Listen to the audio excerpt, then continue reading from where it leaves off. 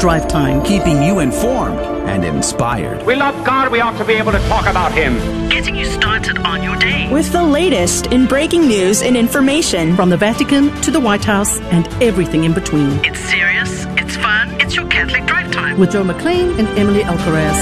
Praise be to Jesus Christ. Welcome back to Catholic Drive Time, keeping you informed and inspired. Good morning to you. I'm your host, Joe McClain. It's so good to be on with you. Praise be to God. You've made it to Friday. You have made it to Friday. God is very good. I pray you're going to have a great weekend this weekend. You know, we are looking at potential snowstorms in Houston, Texas this weekend, just to give you an idea of things. It's kind of a big deal. In fact, there was a major pileup in North Texas yesterday. As many as 6. I've heard some reports say 8. This morning I looked at the local news up there. It said 6. 6 people lost their lives. And the video is really heart-wrenching. It's almost disturbing. I don't recommend you go look at it, really. But it was a horrific pileup there on the highway, the icy highways of North Texas yesterday.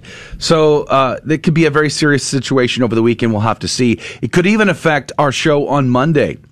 There's a good chance we won't be in the studio on Monday. We do plan to have a show for you live, but we'll have to do it remotely, which means it might not be the same as usual. Right, Adrian Fonseca?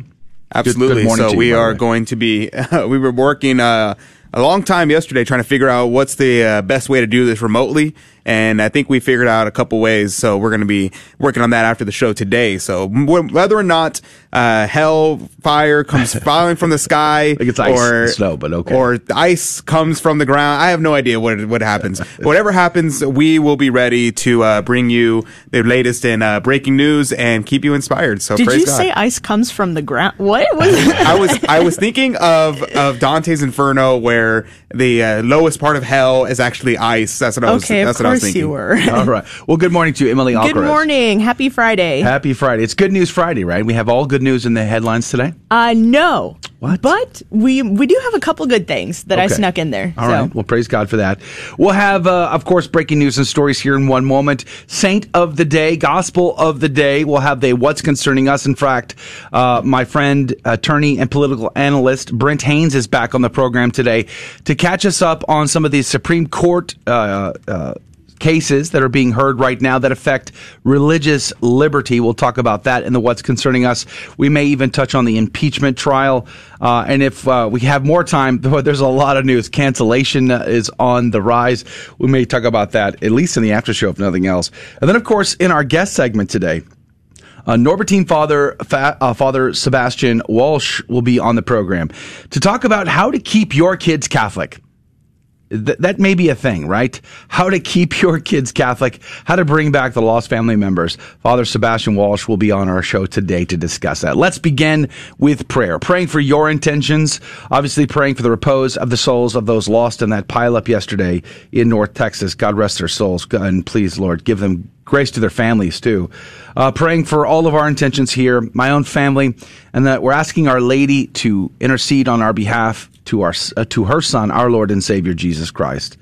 In the name of the Father, the Son, and the Holy Ghost, amen. Remember, O most gracious Virgin Mary, that never was it known that anyone who fled to thy protection, implored thy help, or sought thine intercession was left unaided. Inspired by this confidence, I fly unto thee, O Virgin of Virgins, my Mother. To thee do I come, before thee I stand, sinful and sorrowful. O Mother of the Word incarnate, despise not my petitions, but in thy mercy hear and answer me. Amen. In the name of the Father, the Son, and the Holy Ghost. And now the headlines with Emily Alcaraz. At least 9 people have died now in car crashes as of Thursday evening due to winter storms across the Dallas-Fort Worth area of Texas. A 133-car pileup in Fort Worth on Thursday left at least 6 people dead. The pileup was reported around 6 a.m. Central Time and spanned roughly a mile and a half. 65 people were hospitalized as a result. The incident was one of several reported in Dallas-Fort Worth and Austin areas during dicey weather conditions on Thursday that included freezing rain and accumulating ice. Over 300 accidents have been reported in the area overnight. The state of Alabama has canceled the first scheduled execution of the year. The lethal injection of Willie B. Smith III was called off by Alabama after justices maintained an injunction issued by the 11th U.S. Circuit Court of Appeals, saying he could not be executed without his pastor present in the chamber. Department of Corrections spokeswoman Samantha Rose said the execution would not proceed given the ruling. Alabama has maintained that non-prison staff should not be in the room for security reasons. Smith had been scheduled to receive a lethal injection at a South Alabama prison for the 1991 murder of 22-year-old Sharma Ruth Johnson in Birmingham. The religious freedom law firm Beckett filed an amicus brief in the case supporting Smith's request for Pastor Wiley to be present at his execution. Governor Andrew Cuomo's top aide has admitted that her team withheld the number of deaths related to COVID-19 in New York's nursing homes to shield Cuomo government from federal investigation and political scrutiny. The New York Post reported on Thursday that Melissa DeRosa, New York's secretary to the governor, apologized to Democrat state legislators for the political damage caused by the Cuomo government's suppression of information related to nursing home COVID-19 deaths. The Associated Press speculated that Cuomo's government's underreporting of deaths linked to COVID-19 in nursing homes may have dealt a potential blow to his image as a pandemic hero. Catholic students in Michigan attended Mass in an ice chapel that they built themselves. Over the past 6 years, students at Michigan Technological University and the local community have come together to build Our Lady of the Snows, a temporary ice chapel constructed for the town's winter carnival. This year, however, the chapel seems needed more than ever, as it has allowed the faithful to gather and attend Mass in compliance with COVID restrictions. The Masses were live-streamed also for those who couldn't handle the frigid temperatures. But for those who braved the freezing weather, the parish did offer hot cocoa after the liturgy. I'm Emily Alcaraz, and these are your Friday morning headlines through a Catholic lens. Blessed George Haydock, pray for us. Born in 1557 in Cotham Hall in Lancashire, England, he was the youngest son of Evan and Helen Haydock, educated at the English College in Douai, France, and the English College in Rome, Italy. He was ordained on the 21st of December, 1581 at Reims in France, and then he returned to England to minister to the Catholic community there, which was being persecuted by Queen Elizabeth I. He would be arrested and serve 15 years in the Tower of London for the crime of being a Catholic priest. Now, at some point along the way, they did allow him to provide sacraments to the fellow prisoners, which is crazy to me. I've read many of these stories, and this is the first time I've heard of that. He was a zealous supporter of the Pope and not of secular authorities as ruler of the church there in England. And then on the 12th of February, 1584, as he stood on the gallows there at Tyburn in England, he said this: "I pray God that my blood may increase the Catholic faith in England." They hung him, they drawn and quartered his body, which means they attached ropes to all four of his appendages and with horses pulled him apart. It is a gruesome way to be martyred for the faith, and Blessed George Haydock did so joyfully. Blessed George Haydock, pray for us. The gospel today comes to us from Mark chapter 7, verses 31 through 37. Jesus left the district of Tyre and went by way of Sidon to the Sea of Galilee, into the district of the Decapolis. And people brought to him a deaf man who had a speech impediment, and begged him to lay his hands on him. He took him off by himself away from the crowd. He put his finger into the man's ears, and spitting, touched his tongue. Then he looked up to heaven, and groaned, and said to him, "Ephphatha," that is, be opened. And immediately the man's ears were opened. His speech impediment was removed, and he spoke plainly. He ordered them not to tell anyone, but the more he ordered them not to, the more they proclaimed it. They were exceedingly astonished, and they said, "He has done all things well. He makes the deaf hear and the mute speak." The gospel of the Lord. Praise to you, Lord Jesus Christ. You know, notice Jesus is still preaching in the Gentile territory of Israel. So he's the Decapolis. He was leaving Tyre. This has been a common theme the last, several several mornings here speaking on Mark's gospel. Jesus is preaching to non-Jewish people. He's speaking to the Gentiles. He's laying the foundation for what his church must do, to go to the four corners of the earth and to preach and to make disciples of all peoples, to bring all lost family members back into the fold of God. Now, I like the fact that we see Jesus doing something very intentional with this particular deaf man. Now, he's God. He can do anything he wants, any way he wants. He doesn't need to touch. He doesn't need to spit. He doesn't need to do any of that. He is God. He is the author of all created things, all the atoms that make up our bodies, everything. He could simply will it, and it would be fine. But instead, he goes to the effort to touch, to heal, to put his finger into the man's ears, to groan while looking up to heaven. I find this very fascinating. I find it incredible, the extent to which Jesus intends to encounter us in our weakness, in our brokenness, and even in our infirmities, and to bring us this healing, this grace poured out directly from God the Son. It's a powerful realization and a forerunner, a little taste of what's to come through the Holy Sacraments, I believe. Now, notice also that over the last several chapters, we've seen these signs performed here in Mark's gospel. In fact, this is the third of these such signs. In chapter 1, verse 44, he healed the leper. In chapter 5, verse 43, he raised the dead. In here, this gospel, chapter 7, he's healing a deaf man. Guess what comes next? A blind man will receive their sight. This should remind you of what John the Baptist sent his disciples to look for signs to know whether or not Jesus was the Messiah, or should they look for another? What did Jesus say? Would the lepers be healed, the dead raised, the deaf receive their sight, the blind are going to receive their vision? Yes, these are the signs, and it's a very fascinating thing. But notice also when Jesus says, don't tell anybody, and they still tell everybody, why would Jesus not want them to tell people? Well, some of the commentaries that I read suggested it's because if they only gave themselves over to the signs that are being committed, these miracles that are being had, maybe they wouldn't have the courage to embrace the cross. Maybe they wouldn't have the courage, as St. Paul would say in Colossians 1:24, to fill up that which is lacking in the afflictions of Christ, to join Christ on the cross, as Jesus would tell his disciples later in the gospel, if you would be my disciple, you will take up your cross and follow me. You can't get to Easter Sunday glory unless you're willing to go through Good Friday Passion first. And our opportunity starts next Wednesday on Ash Wednesday. Emily, Adrian? Yes. So one thing that I think is interesting to focus on is what you said at the very end about why did they go out and preach about our Lord's miracles after our Lord just told them, don't do this. Lapide says it's interesting to note that that they do not sin in doing this. And this is important because if it's not a sin for them to go out and preach after our Lord asked them not to, and that's another important point. He said that it was not a command properly understood, but it was a plea.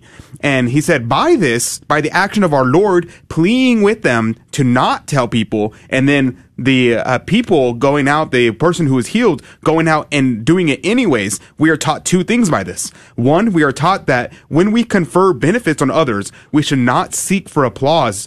But when we do receive benefits from others, we should praise our benefactors, even if they are unwilling to be praised. And so St. Augustine says, quote, by his prohibition, the Lord wished to teach us how very fervently they ought to preach to whom he has given a command to preach. And that is why we have his mouth is opened up, because he was deaf and he was dumb, meaning he was mute. He could not speak. And so by opening his mouth, he's able to preach the word of God. And by opening up his ears, he's able to hear the word of God. And this is the most important thing. So I thought that was a very important point to bring up and to focus on. Blessed George Haydock. Before we go to our break here in just a moment, I was reminded by reading the story about Blessed George Haydock of Evelyn Waugh's recounting of Edmund Campion, one of my favorite recountings of one of the English martyrs. And when Edmund was being hung, drawn, and quartered, his blood spattered on the crowd. One man whom that blood hit went off and became a priest. And he came back, and 10 years later, he too was hung, drawn, and quartered on the very same spot. And he attributed his zeal for souls to the martyrdom of Edmund Campion. The blood of the martyrs is the seed of the church. We'll be right back for the What's Concerning Us. More to come. Catholic Drive Time is headed your way. So, it's Ash Wednesday. You just got sloshed with ashes, and you have to go to the grocery store. Worried everyone is going to be staring and thinking, I wonder if that guy knows he has dirt on his forehead. If so, fear no more. Here's a few ways to respond to the befuddled looks. You can start by laughing with them. Weird, huh? And then you can explain, today begins a special season for Christians when we focus on the fact that we're gonna die, hence the ashes, and that we need to turn away from sin and get right with God. You then might share how in ancient times, ashes were used to express sorrow for sin. The visible sign represents our interior conversion. So with a few responses like these in your quiver, there's no need for awkwardness. I'm Carlo Broussard with a ready reason for Catholic Answers, Catholic.com. The universe is filled with order from top to bottom. And it's a beautiful order. And not only is it beautiful, it's order that we can actually comprehend. And it's almost as if we have been made to be able to comprehend that order in the universe, to be able to contemplate it so that we can see maybe that purpose behind it. Please visit Father Spitzer's website, magicenter.com, to watch this beautiful and important video about purpose and God's creation. That's magiscenter.com.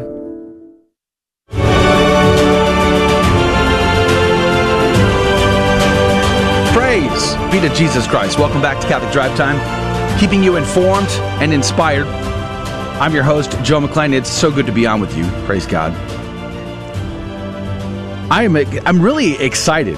Every time I look at the numbers of people signing up to our Catholic Drive Time email list, I get really excited. It's been growing, and praise God for it. So what's going to happen is, of course, Ash Wednesday is this week and this coming week, and so we're going to be launching into the Lenten season. But we wanted to do something a little bit special for the Lenten season. So we're going to be doing some review of the Sunday Gospels according to the commentaries that we like to use here on the program.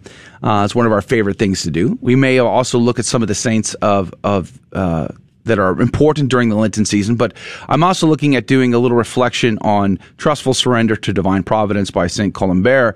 It's published by TAN. It's a little reflection. Someone handed this to me, 15 more years, almost 20 years ago, and challenged me to read it during the season of Lent.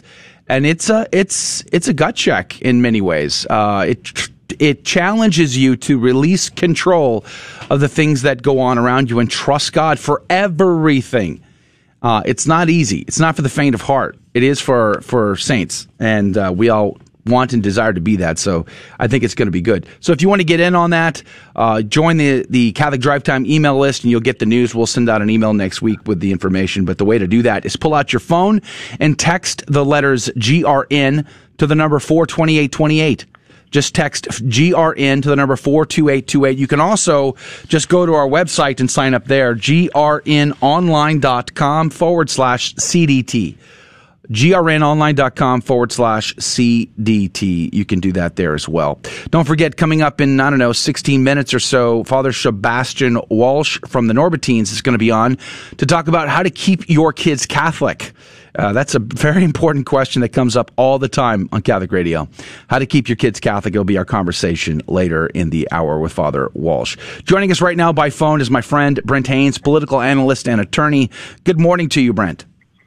Good morning, Joe. Praise be to God. It's good to have you back on the program. There was a lot of cases before the Supreme Court recently that dealt with religious liberty issues, Second Amendment issues. And I don't know that we're going to be commenting on this one, but I'll mention it just in passing. But apparently, Google and Facebook have filed a case. They want to take it to the Supreme Court to ask the Supreme Court to make it harder for people to sue them. Google and Facebook feel like it's too easy to sue them. So I just thought I'd mention that in passing because that's a fun little headline. But Brent Haynes, can you catch us up on the religious liberty cases? Sure, Joe. What has happened is can be summed up in the phrase, what a difference one justice makes. Our listeners will recall that, of course, Ruth Bader Ginsburg died last year. And for a while, there were only 8 justices on the U.S. Supreme Court. And along general lines, it could be described as, 5 conservatives, or mostly conservatives, and 3 usually reliably liberal justices. What happened during the COVID pandemic restrictions was cases started to come up to the Supreme Court challenging COVID restrictions that had been put into place in various areas, restricting the ability of people to go to church or to go to Mass, of churches to hold their services, of Catholic churches to conduct Mass. And during the summer, a case came up from Nevada. That was one of the cases, Calvary Chapel versus Sisolak. That came up from Nevada. And the conservatives did not vote, at least all of them didn't vote the way, common commentators might think so. Chief Justice Roberts actually sided with the liberals, and he voted against allowing the churches to reopen, essentially. That was a 4-4 decision. And what happens when the court splits is it's the tie essentially goes to whoever won in the court below. And the government of Nevada had won in the court below. And so you had a situation where, as one of the conservative justices said, casinos in Nevada are open, but not churches, and the Constitution doesn't say anything about people having the right to, to play roulette or to gamble. In the fall, of course, we got Justice Amy Coney Barrett.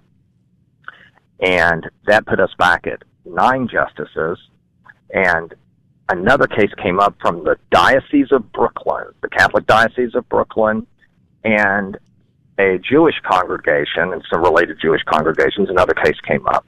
The court considered those cases, and on the night before Thanksgiving, the court issued a decision in Diocese of Brooklyn versus Cuomo, that's the governor of New York, where the court essentially struck down, for temporary purposes at least in that case, the restrictions that Governor Cuomo had placed in New York.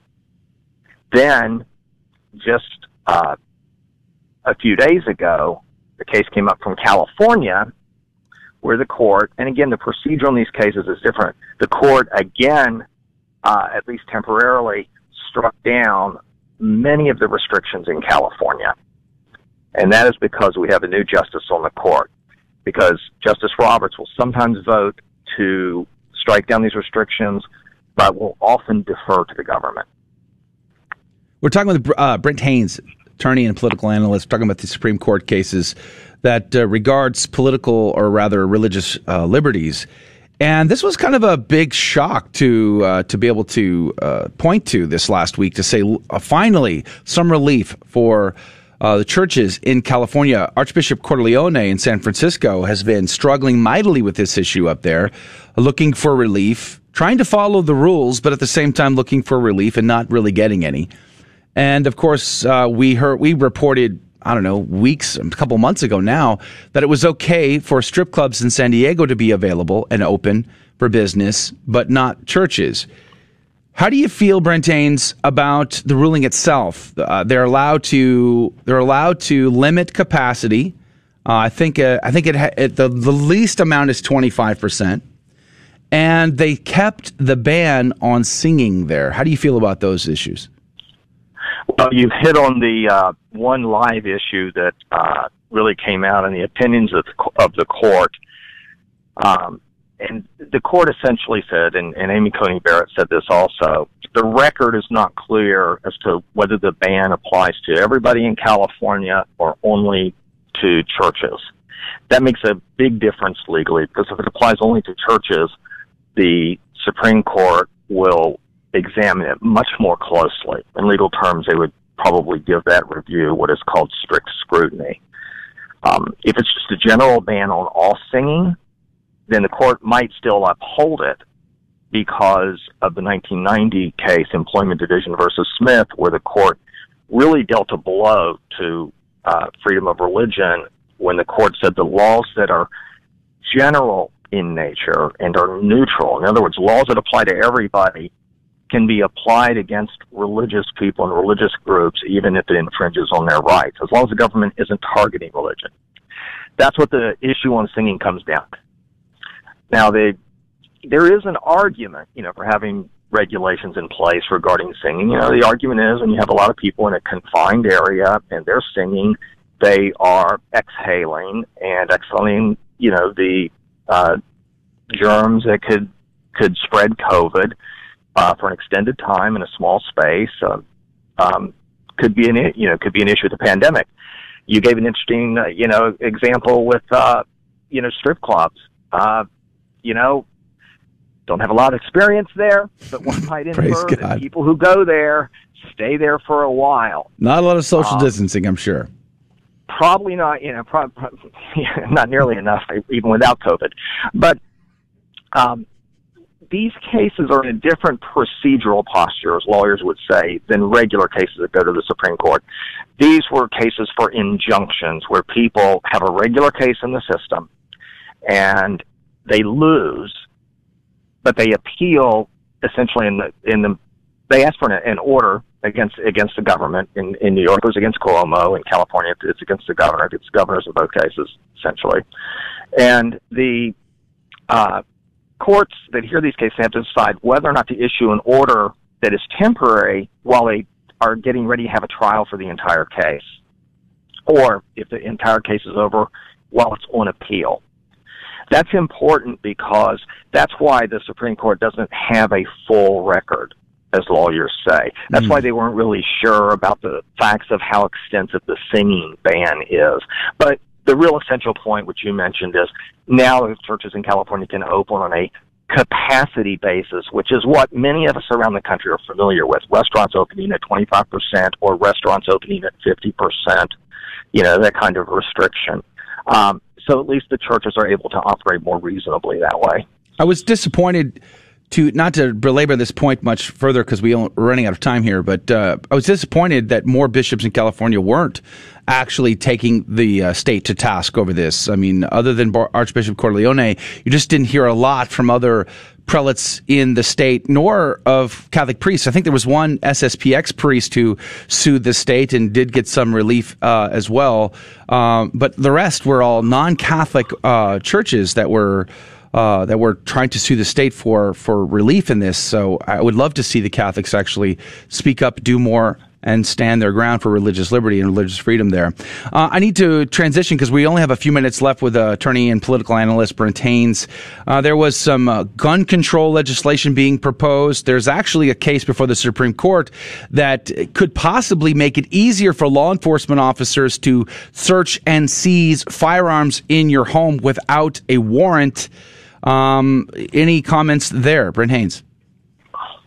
Well, yes. First, it was only very recently, in constitutional terms, 2008, when the U.S. Supreme Court, in a case from Washington, D.C., called Heller, ruled that the Second Amendment is an individual right, and it gives people the right to have firearms, at least in their home.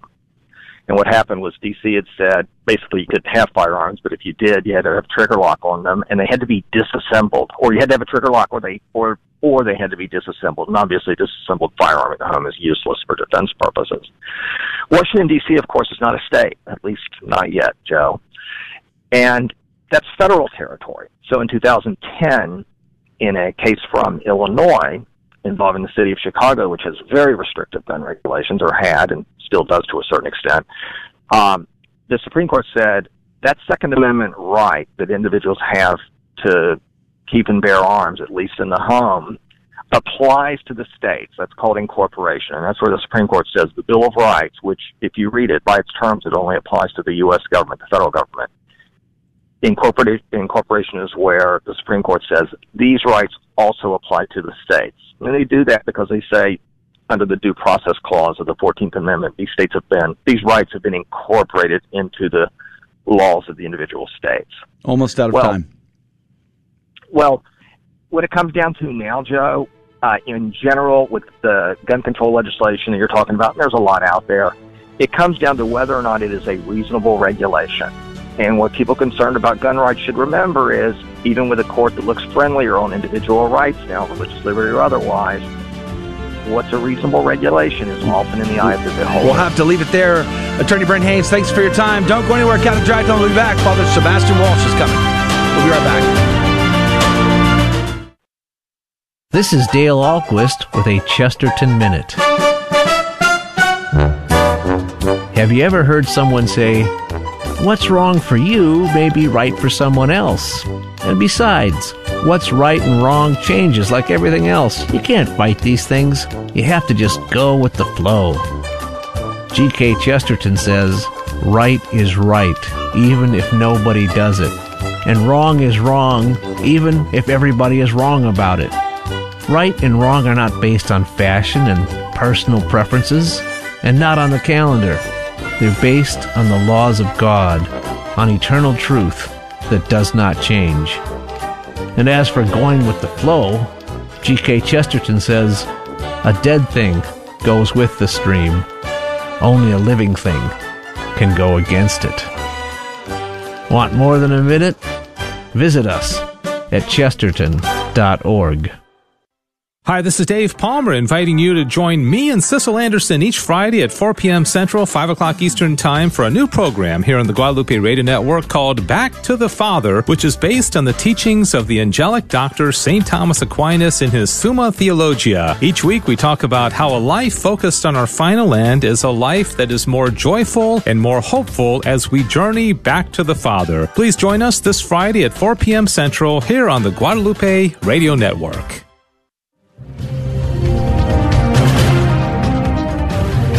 Welcome back to the Catholic Drive Time Show. I'm Emily Alcaraz, and these are your Friday morning headlines. An actress from the popular Star Wars series has been fired over her social media posts.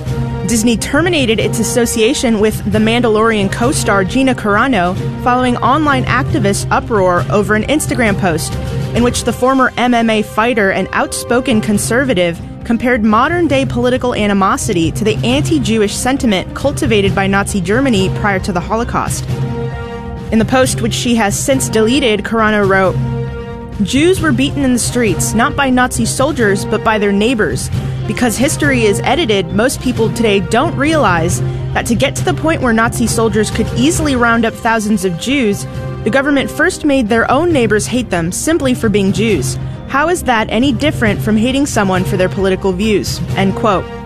Sources say Lucasfilm had been looking for a reason to fire Carano for months, and that this was the final straw. A bill requiring students to use bathrooms according to their biological sex is making its way through Iowa legislature. The legislation passed 2-1 in a subcommittee and will be sent to the full Senate Education Committee. The bill came after the Biden administration reverted to an Obama administration rule that required schools to allow men living as women to use the women's bathroom and changing rooms in order to be compliant with Title IX.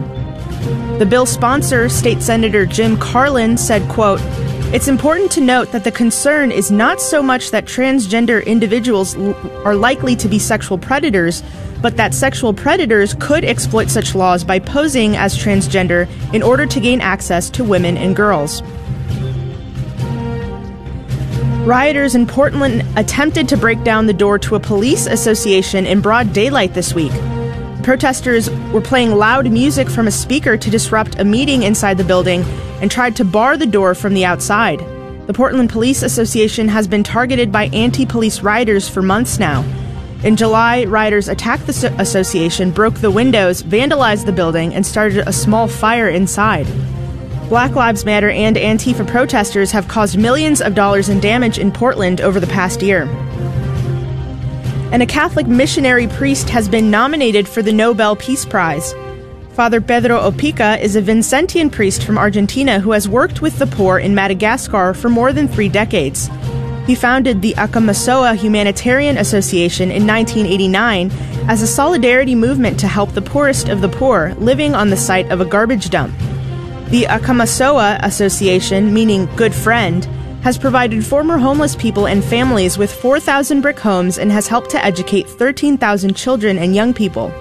The Prime Minister of Slovenia has announced that he nominated Opica for the 2021 Nobel Peace Prize for his dedication to helping people living in appalling living conditions.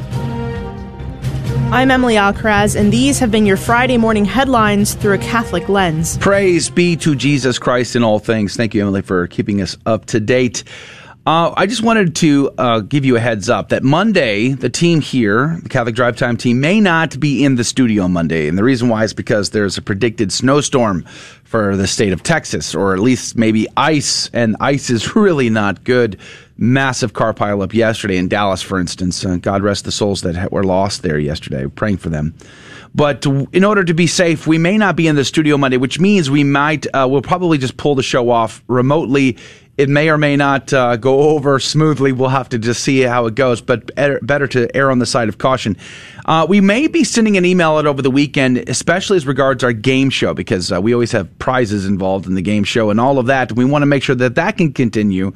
So joining our email list is another great way to stay up to date on anything like that. If you want to do that, you can go to grnonline.com/CDT, and you can not only watch the show live there on the website now, but you can also join our email list as well. Plus, see all the other platforms that we're posting to. All of that information is there. grnonline.com/CDT.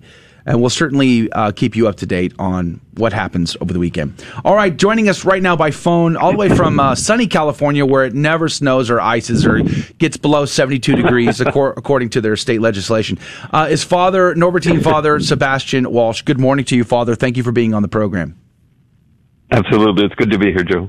You have a book out, Father, called Always Catholic, How to Keep Your Kids in the Faith for Life and Bring Them Back If They Strayed. I got to tell you, Father, here at the Catholic Radio Apostolate, Guadalupe Radio Network, we hear from listeners all the time. And one of the number one prayer requests we get, by far, is pray for my lost children who've left the faith. That is such a common prayer. What motivated you to write this book in particular? I think it's published by Catholic Answers, if I'm not mistaken. That's right. It's published by Catholic Answers. Well, there's a parish I help out at on Sundays in San Clemente called Our Lady of Fatima. And once a month, at least before the pandemic happened, once a month I would have a question and answer after Mass, just an open forum question and answer for the parishioners to come to ask any questions about the Catholic faith. It was an opportunity, to catechize and then, allow the faithful to get more than they could get just in, an ordinary homily. And the number one question I had was, how do I keep my kids Catholic, or how do I help my kids who have strayed from the faith come back? And it was such a common question, and I had to so often give advice and then ask particular questions about the state of their child or whatever, and then give advice on that I started giving talks on the matter just in general. And one of the apologists from Catholic Answers was at that talk, one of the talks, and he said, why don't you write a book for this? So that's what I did, and it really does seem to fill a great need among the Catholic faithful, especially parents. Father Sebastian Walsh from the Norbertines is our guest today. Now, I understand that this is a common prayer, as we just talked about, but I think, in my experience, Father, having talked to a lot of parents over the years, Catholic parents, I think one of the things that they run into is the pressure in society to rush their kids off to college in particular, but let's say rush their kids off into society. And maybe those kids aren't prepared to stand on their own two ground, whether it's peer pressures or just life in general or what have you. How do you see that? Are parents rushing their kids too quickly into the great world on their own? Well, one of the points I make in the book is that the children's generation today is completely different than their parents' generation was, and which is much different than their parents' generation was. And so we have this idea that, the educational system is more or less faith neutral, and our kids, we just put them out there, and as long as we gave them the good foundation, in K through 12 or something like that, that therefore they're going to be fine sailing the rest of their life. They can go wherever they want, for college, because the world is more or less, the educational system is more or less faith neutral. Or if you send them to a Catholic college, you would hope that would support their faith. Well, that's been, in fact, the opposite of the truth. When you actually go and you see what's being taught in these universities, and even ones that go by the name Catholic, many, I should say, what you find is they're positively designed, the educational system, to dismantle the faith. And usually someone who's had an education in the faith up to 12th grade is in no position to really answer the objections of people who are, much older than them and who have, studied this in a way to really try and raise objections to the faith that your kids wouldn't be able to handle. And then, besides that, there's a social pressure of the vast number of other children who are not from Catholic backgrounds, who are raised just in the society as a whole, and who are basically saying, I see the Catholic Church as the largest institution of injustice in the world. That's how, very many non-Catholic young people come to college. And so young Catholic people are getting it from all sides. And so one of the points I make is, not only do you have to be careful about their education, getting up to 12th grade and knowing they get an authentic Catholic education there, but you also have to make sure that if they go to a college, that they go to some place that's not going to dismantle their faith. And preferably they would go to a really good Catholic college where they know how to educate kids in such a way that they'll be able to stand on their own 2 feet, and then from there, go on to somewhere else. But you can't just, count on the fact that, a Catholic college is going to do that for you. Even back in the 50s, I mentioned in my book, my dad went to Notre Dame, got his faith dismantled at Notre Dame in the 1950s. They told him there's no hell. They told him there's no devil. They told him the only thing you need to do to be saved is to feed the poor. And, that my dad, suffered from that for years, decades after his time at Notre Dame. And this is in the mid-1950s. So Catholic parents need to open their eyes. And I give a whole list of ways of identifying an authentic Catholic educational institution from one that's false as part of one of the chapters of my book. Now, Father Walsh, Emily here. I actually, I went to Catholic school my entire life, so I can attest to the fact that it doesn't necessarily mean you're going to stay in the church, because I left the church briefly for a while. But my parents were very steadfast in their faith. They continue to pray for me. But in the world today, there's so many things that you mentioned in your book that are tempting and luring children away from the church.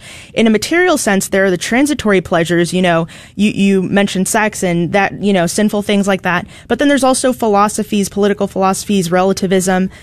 We have to go to a break right now, but afterwards, I'd like to hear what you think is the biggest threat to children losing their faith today.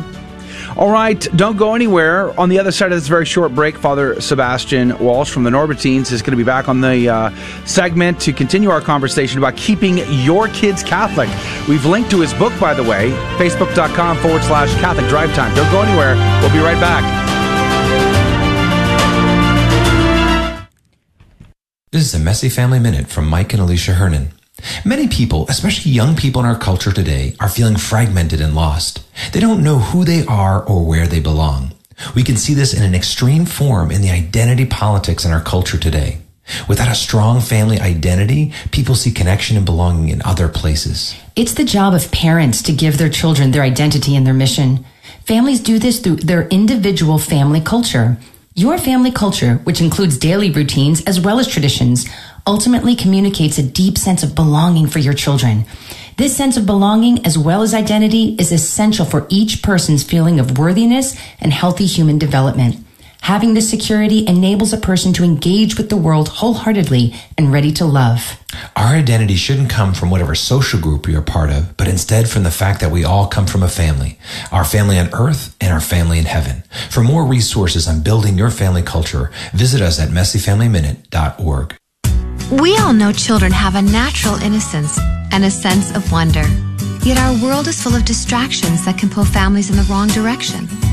But with the help of God and a church family, your children can grow in the security of faith, hope, and love. Weekly Mass provides that critical faith foundation needed in life. So if your family hasn't been to Mass in a while, we'd like to invite you home. Discover more at CatholicsComeHome.org. Praise be to Jesus Christ. Welcome back to Catholic Drive Time. keeping you informed and inspired. Norbertine Father Sebastian Walsh is on the program. We're having a conversation about his book, Always Catholic, How to Keep Your Kids in the Faith for Life and Bring Them Back if they have strayed. It's a very common thing most of us have faced in one shape or another. We've obviously linked to this book. It's published by Catholic Answers, or will be. I guess it comes out on Monday. It comes out Monday. So you can pre-order now, but you can buy it on Monday as well. And we've linked to it at facebook.com/Catholic Drive Time. Welcome back to the show, Father Sebastian. Thanks so much. Now, Emily, you were asking a question right before we went to break. Right. I wanted to know what you think the biggest potential threat is to children losing their faith. Great. Well, I'm going to answer that question in two ways, because there's really two ways that children end up leaving the faith. One is the way that you did, and that is where a child will temporarily leave the faith for a time, and then they'll come back after a few years or something like that, after kind of a few years of straying. And then there's a more long-term, departure from the faith that often, takes decades to heal. The first kind of departure from the faith that's shorter and easier to cure are usually due to things that you mentioned, namely, difficulties with regard to just understanding how the Catholic Church is not, a cause of injustice or error or just ridiculous or things like that. I make a big point at the beginning of my book of saying, look, the main reason why your children will stay Catholic and want to stay Catholic is because they'll see the connection between being Catholic and being happy. If they see that connection, they'll never leave the faith. But one of the reasons they cease to see that connection is because they think some essential aspects of the faith are false. And so they'll leave because they hear different worldly philosophies. They're immersed in the world and in a very anti-Catholic world environment that supplies young people with all sorts of arguments from the time they're little kids. So that's the first reason. I'll say something about the antidote for that in a minute. The second reason, which is why children leave the faith for more long term, at least in my experience, is there's deeper family of origin issues. There's problems at the level of the relationship of the parents to each other and to the children. And very often you'll get something like this. You'll have maybe one parent who's very devout and the other one who's not. And the parent who's devout will often be trying to protect the child from the non-devout parent. For example, the mother will be trying to protect the child from the father and saying, don't be like your father, he's this and that and he doesn't practice his faith. And what they see is the Catholic spouse, or the one who's more devout anyway, constantly criticizing the other one. Now, a child receives this as saying, the Catholic faith drives a wedge between my parents. Why do I want that faith? And so the children in families like that, they don't want anything to do with the Catholic faith because they associate it with a broken family. And that's the last thing they want for their lives. And so they just go their own way, and it takes sometimes decades for them to come back and realize that wasn't really it, but it sure seemed like it from their perspective when they were young. So real quickly, what's an antidote for the first and the second? The antidote for the first is parents need to be much more vigilant than they are over what their children take in. I think it's crazy, for example, for parents to be giving smartphones to teenagers. And that may be very unpopular in the modern world, but I'm sorry, Jesus was also unpopular. The fact of the matter is your children are being exposed to things you have no idea about on the internet, and there's no way that they should be exposed to those sort of things without you being able to help them. Okay. Also, their kids, their friends. Who are their friends, and who are they spending time with, etc. Where are they going to school? Those are things that parents should have an open conversation with their kids about, and not be afraid to say, no, we're going to take you out of this environment. It's dangerous for you. With regard to the first, the real difficulty there is that the parent who's devout needs to recognize the Catholic faith teaches that the believing husband sanctifies the unbelieving wife, and the believing wife sanctifies the unbelieving husband. And that means that the Catholic faith teaches us to be more attentive, loving, faithful, affectionate towards the non-believing spouse or the less devout spouse because of our Catholic faith. And the children need to see mom or dad love their other parent even more because they're Catholic, not that they're trying to distance themselves from them. We're talking with Father Sebastian Walsh from the Norbertines about his book, Always Catholic, How to Keep Your Kids in the Faith for Life and Bring Them Back if They Have Strayed. Now, Father, as you were talking there, there's a joke at my house that's a long-running joke. It's the things I will never regret while lying on my deathbed. In fact, I'm giving this very talk at the Virtual Catholic Men's Conference coming up. I think it's next weekend on the 19th. But I've given this very talk on a couple of occasions. Things I will never regret on my deathbed. Not giving them more time on the internet. I won't regret that. Not letting them play more video games. You're not going to get me to regret that on my deathbed. Not letting them have access to the latest and greatest devices or things or entertainment just because Johnny has them. I'm never going to regret these things. Cutting the cable television out of our house over a decade ago now, it seems. It was a smart decision for my wife and I. Not only because I was addicted to it, but because they were going to be addicted to it. But that's a tough pill to swallow for families, Father. How do you get families to accept this hard truth? Well, one of the things I point out is social media, television, internet. Most people use those things as emotional anesthesia, and most people will be willing to admit that. In other words, they're bored, they're sad, they don't want to have to deal with difficult things in their life, so they just go online, or they just go and they sit in front of the television to just make it go away. And once people recognize, hey, why am I watching television? Why am I sitting for hours on the internet? And the answer is emotional anesthesia. I'm just trying to take the pain away. Well, what would a doctor say if you had a bad, pain in your leg and you just kept on taking a bunch of painkiller and not addressing the problem?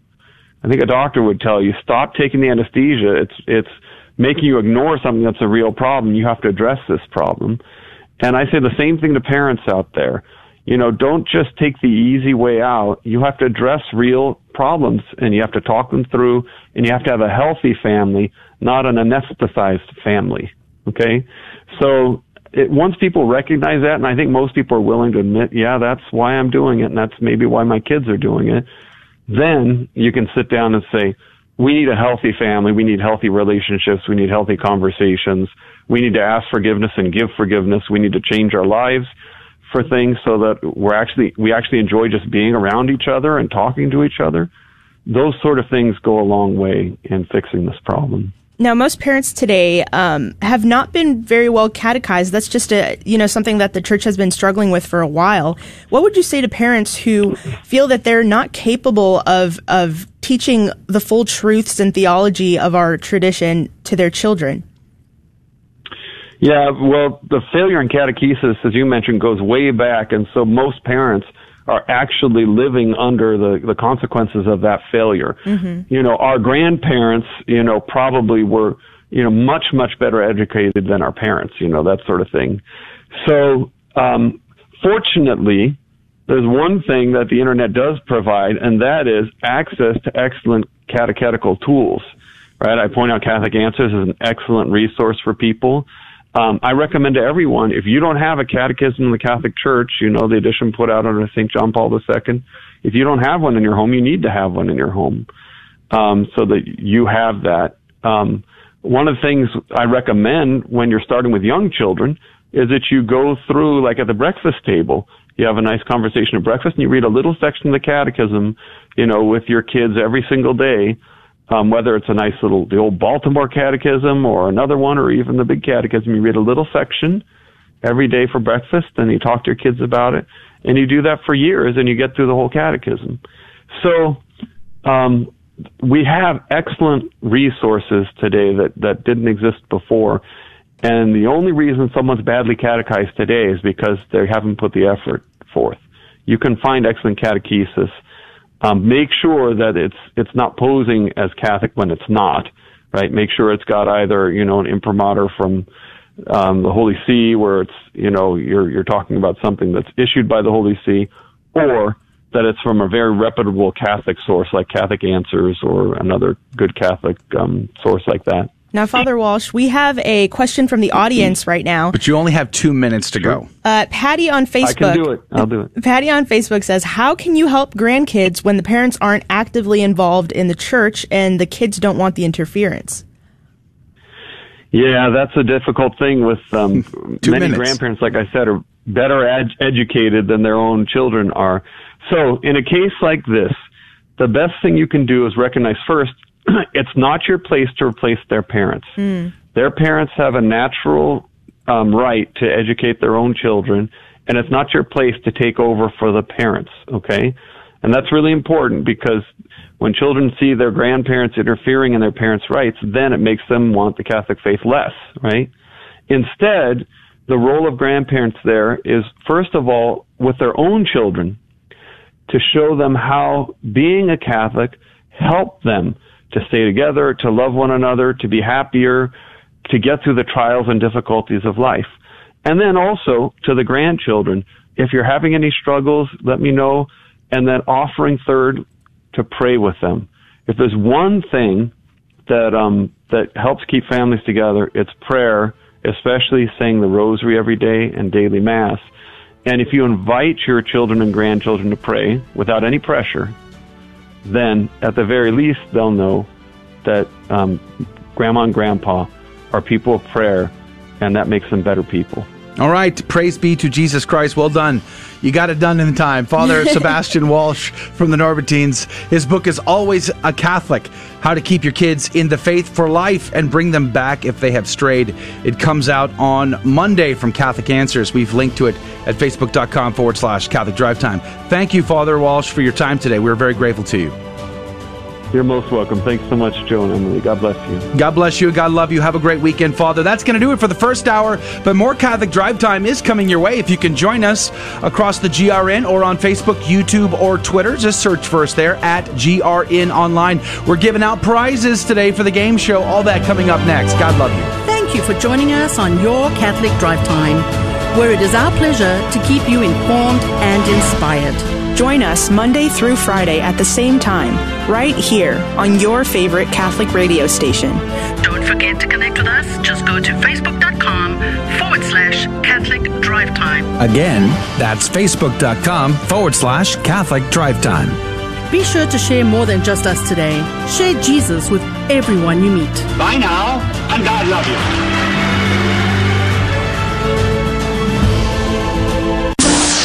In 1 Timothy, it says that Jesus is our sole mediator, yet we pray to Mary and the saints. Is that going against the Bible? 1 Timothy 2 verse 5 says, there is one mediator between God and men, the man Christ Jesus. By praying to the saints, we're accused of going against the Bible because it seems we are making the saints mediators between God and man, not just Jesus. In the Old Testament, we see that Moses, Abraham, and Job interceded on behalf of others. That's mediating between God and man. Plus, we know that it is okay to ask others here on earth to pray and intercede for us. That's mediating between God and man. So once again, we have a situation where a passage of the Bible is being misinterpreted and misunderstood. There is only one mediator between God and man, the man Jesus Christ. But as members of the body of Christ, He allows us to share in His mediation. Scripture says that we have only one foundation, Jesus Christ, 1 Corinthians 3:11. But Scripture says that there is more than one foundation, Ephesians 2:19 and 20. Scripture says that we have only one Lord, Jesus Christ, Ephesians 4 verses 4 and 5. But Scripture says there is more than one Lord, Revelations 19:16. Scripture says that we have only one judge, Jesus Christ, James 4 verse 12. But Scripture tells us there is more than one judge, 1 Corinthians 6 verse 2. Contradictions in Scripture? No, not when these passages are read in context. Jesus is the only foundation, Jesus is the only Lord, and Jesus is the only judge, but we are members of Jesus' body. Therefore, we are able, according to the graces given by Christ, to share in Jesus' role as foundation, as Lord, and as judge, and in other aspects of Christ as well. Another example, as a father, I share in God's role as the Father by His grace, and so also the saints in heaven can and do share in Christ's role as mediator. A beacon of truth in a troubled world. This is the Guadalupe Radio Network. Radio for your soul. Anne is a real GRN listener, so to help tell her story, we hired Open Line Monday host John Martinoni. I love listening to Catholic radio on the GRN. Anne is a smart girl. And when I found out that GRN was raffling off a 2021 Mercedes-Benz GLA 250, I was like, where do I sign up? Getting even smarter. So I went to grnonline.com and bought 5 tickets for $100. That's a steal. Celebrity voice impersonated. Drawing ends March 1st. Welcome to your Catholic Drive Time. Keeping you informed and inspired. We love God. We ought to be able to talk about Him. Getting you started on your day. With the latest in breaking news and information. From the Vatican to the White House and everything in between. It's serious. It's fun. It's your Catholic Drive Time. With Joe McLean and Emily Alcaraz. Praise be to Jesus Christ. Welcome back to Catholic Drive Time, keeping you informed and inspired. Good morning to you. I'm your host, Joe McLean. So good to be on with you. Praise God. We just had a great, all too short conversation with Father Sebastian Walsh from the Norbertines. He's got this book out, How to Keep Your Kids Catholic for Life. Comes out on Monday from Catholic Answers. We link to it, of course. But we'll be posting that conversation by itself as a video on the Catholic Drive Time YouTube channel and on Rumble. And I'm sure it gets posted, cross-posted elsewhere as well. By the way, we are experimenting with Catholic Drive Time's landing page today. So if you go to grnonline.com/CDT, you can actually watch the show live today, right now. And I think I'm going to add a chat box there as well. So we're hoping to continue to develop this as sort of a resource page where you can find all the links of everything we talk about, and eventually, of course, you can sign up to our email list. You can get the audio podcast there. You know, videos broken down by category. All of that is there. Check that out. grnonline.com/CDT. Great conversation this morning, Emily. Oh my goodness, Father Sebastian, so wise. Like, you can tell that he really listens to his the people that he ministers to, his parishioners. What a great guest. Yeah, praise God. Speaking of listening to people, Adrian Fonseca's here. Good morning to you, Adrian. I'm sorry, what? I wasn't listening. There's a saying, if you can't teach something at a very simple and concise level, then you don't actually know it. And Father really showed that he knows his topic, been able to answer difficult questions in a minute and a half. And when he said emotional anesthesia, that was just such a great way of concisely capturing that whole phenomenon. Yeah, speaking of emotions, I was getting nervous. 2 minutes on the clock, and he gets a powerful, heavy question like, what can grandparents do for their grandchildren? He nailed it. I was starting to sweat. I'm like, I'm going to have to interrupt him when he's saying something important. And he nailed it. Yeah, praise God, it was a great answer. So great. We'll be posting that. We'll have him back. I think he also is very good on many other topics, like marriage, for instance. I just listened to an interview he did with Patrick Coffin on marriage. I thought was powerful. But before we run out of the clock time here, today, in this hour, of course, we're going to have breaking news and stories. Of course, we'll have Saint of the Day, Gospel of the Day. But in my hand here is the questions for the last 3 opportunities to get in on this week's prize of the Catholic Trivia Game Show, Fear and Trembling. ChewsLife.com. CHEWS Life.com. It's a chewable teething rosary for infants, and my second grandchild is on the way, but I can't win this prize. But you, my dear listeners, can. So if you've never played before, today could be a great opportunity. The last 3 chances to get in on that drawing, which we will do today on the show live, will happen shortly. So be prepared to dial the number and be the first caller, and you can be our contestant. So that's coming up. Of course, we'll play the Holy Mass at 7:30, and the after show, we will conversate about the program with you, the audience. You get to be a part of the program in the after show. In fact, you're the biggest part of the program in the after show. So your comments, your questions on our live video feeds on YouTube, on Facebook, and on Twitter are what drive the after show. Any organic conversation that comes up there is what we talk about. So that's this hour. We hope you can join either for some or all of it. But let's pray. In the name of the Father, the Son, and the Holy Ghost, we're including your intentions with our intentions, dear listener, asking Our Lady to whisper these into the ear of her Son, our Lord and Savior, that he may draw us ever so more closely into his most sacred heart. Remember, O most gracious Virgin Mary, that never was it known that anyone who fled to thy protection, implored thy help, or sought thine intercession was left unaided. Inspired by this confidence, I fly unto thee, O Virgin of Virgins, my mother. To thee do I come, before thee I stand, sinful and sorrowful. O Mother of the Word incarnate, despise not my petitions, but in thy mercy hear and answer me. Amen. In the name of the Father, Son, and the Holy Ghost. Amen. And now the headlines with Emily Alcaraz. At least 9 people have died now in car crashes as of Thursday evening due to winter storms across the Dallas-Fort Worth area in Texas. A 133-car pileup in Fort Worth left at least 6 people dead. The pileup was reported around 6 a.m. Central Time and spanned roughly a mile and a half. 65 people were hospitalized as a result. The incident was one of many reported in the Dallas-Fort Worth and Austin areas during dicey weather conditions on Thursday that included freezing rain and accumulating ice. Over 300 accidents have been reported overnight since then. The state of Alabama has canceled the first scheduled execution of the year. The lethal injection of Willie B. Smith III was called off by Alabama after justices maintained an injunction issued by the 11th U.S. Circuit Court of Appeals, saying he could not be executed without his pastor present in the chamber. The Department of Corrections spokeswoman Samantha Rose said the execution would not proceed given the ruling. Alabama has maintained that non-prison staff should not be in the room for security reasons.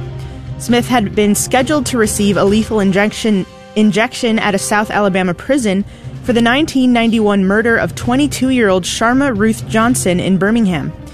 The religious freedom law firm Beckett filed an amicus brief in the case supporting Smith's request for Pastor Wiley to be present at his execution. Governor Andrew Cuomo's top aide has admitted that her team withheld the number of deaths related to COVID-19 in New York's nursing homes to shield the Cuomo government from federal investigation and political scrutiny. The New York Post reported on Thursday that Melissa DeRosa, New York's secretary to the governor, apologized to Democrat state legislators over the political damage caused by the Cuomo government's suppression of information related to nursing home deaths. The Associated Press speculated that Cuomo's government's underreporting of deaths linked to the COVID-19 in nursing homes, may have dealt a potential blow to his image as a pandemic hero. And Catholic students in Michigan attended Mass in an ice chapel that they built themselves. Over the past 6 years, students at Michigan Technological University and the local community have come together to build Our Lady of the Snows, a temporary ice chapel constructed for the town's winter carnival. This year, however, the chapel seems needed more than ever, as it has allowed the faithful to gather and attend Mass in compliance with COVID restrictions. The Masses were live streamed for those who couldn't handle the frigid temperatures, but for those who did brave the freezing weather, the parish offered hot cocoa after the liturgy. I'm Emily Alcaraz, and these are your Friday morning headlines through a Catholic lens. Blessed George Haydock, pray for us. He was born in 1557 in Cotham Hall in Lancashire, England. He was the youngest son of Evan and Helen Haydock, educated at the English College in Douai in France and the English College in Rome. He was ordained a priest on the 21st of December, 1581 in Reims, and he returned to England, to the mission fields, to bring back the lost that have left the faith there, that were persecuting Catholics in the country in the time, thanks to Queen Elizabeth I. But he was arrested and served 15 months in the Tower of London for the crime of being a priest. At one point, though, curiously, he was allowed to administer the sacraments to his fellow prisoners. I've never seen that before, as in these English cases. He was a zealous supporter of the Holy Father, and that is why they sentenced him to death. And on the 12th of February, 1584, standing on the gallows in Tyburn, where so many other priests had stood, he said this to his executioners and to those that were in attendance: I pray God that my blood may increase the Catholic faith in England. They hung him, they drawed him, and they quartered him. And we ask for his intercession today. Pope John Paul II beatified him on the November 22nd, 1987. Blessed George Haydock, pray for us. The gospel today comes from Mark chapter 7, verses 31 through 37. Jesus left the district of Tyre and went by way of Sidon to the Sea of Galilee, into the district of the Decapolis. And people brought to him a deaf man who had a speech impediment, and begged him to lay his hands on them. He took him off by himself away from the crowd, He put his finger into the man's ears, and spitting, touched his tongue. Then he looked up to heaven and groaned, and said to him, Ephphatha, that is, be opened. And immediately the man's ears were opened. His speech impediment was removed, and he spoke plainly. He ordered them not to tell anyone, but the more he ordered them not to, the more they proclaimed it. They were exceedingly astonished, and they said, He has done all things well. He makes the deaf hear, and the mute speak. The gospel of the Lord. Praise to you, Lord Jesus Christ, in all things. The Lord is still preaching in Gentile country here. I mean, mostly Gentile. Of course, there were some Jews that lived there, but it was also Gentile country. And as we said over the past few days, this is a foretaste of the mission of the church to go forth and to make disciples of all nations. The actual mission of the church is to evangelize the world, to bring back the lost family of God who had given themselves over to the pagan ways, to bring them back into the fold here. And so he is preaching among these Gentiles. I love this sentence. Okay, so they bring him a deaf man. And not only does he not just, will for this man to hear again, which he could, he didn't even have to do anything. He is God incarnate. He is the second person of the Blessed Trinity. He doesn't have to do anything to heal. He can simply will it, and it happens, right? Even the wind and the waves obey this man. And yet he pulls them aside. He goes to the effort to put his fingers in his ears, to spit and to touch his tongue. I mean, he does all of these intentional actions. But I love the line where it says he looked to heaven and he groaned. I would love to ask our Lord about that someday. About what did he groan? What was the groaning, Lord? I mean, what was that? I just think that is so personal and so intimate that the Lord wants to heal us, that he would go through the effort to touch, to be intentional, to even groan to heaven. I think it's powerful. But it also reminds us of what John the Baptist sent his disciples to look for if Jesus was, in fact, the true Messiah. Or would they look for another? And Jesus says the deaf will hear, the blind will see, the lame will be healed, the dead will be raised. And what do we see here in Mark's gospel so far? Chapter 1, a leper was healed. Chapter 5, he raised the dead. Here in chapter 7, the deaf is hearing. Guess what happens in the next chapter? The blind will see. It should remind us of what Jesus is telling us and what the author here, Mark himself, is telling us through the preaching of Peter, that Jesus is truly the Messiah and we must follow him. But Jesus doesn't want this to be known through just miracles. We must embrace the Holy Cross. We must get to Easter Sunday glory through the Good Friday Passion first. And if we should be his disciples, as Jesus would tell us, we must take up our cross and follow him to Calvary and there be crucified next to him. Are we prepared to suffer? Lent starts on Wednesday. Let us prepare ourselves to suffer joyfully and heroically. Adrian, Emily? Yes. So real quick, the two things that I wanted to point out were that Lapide points out that we have the man who was born deaf and mute. He is not sinning when he goes out and he proclaims that God has healed him, even though that our Lord told him not to proclaim the miracle.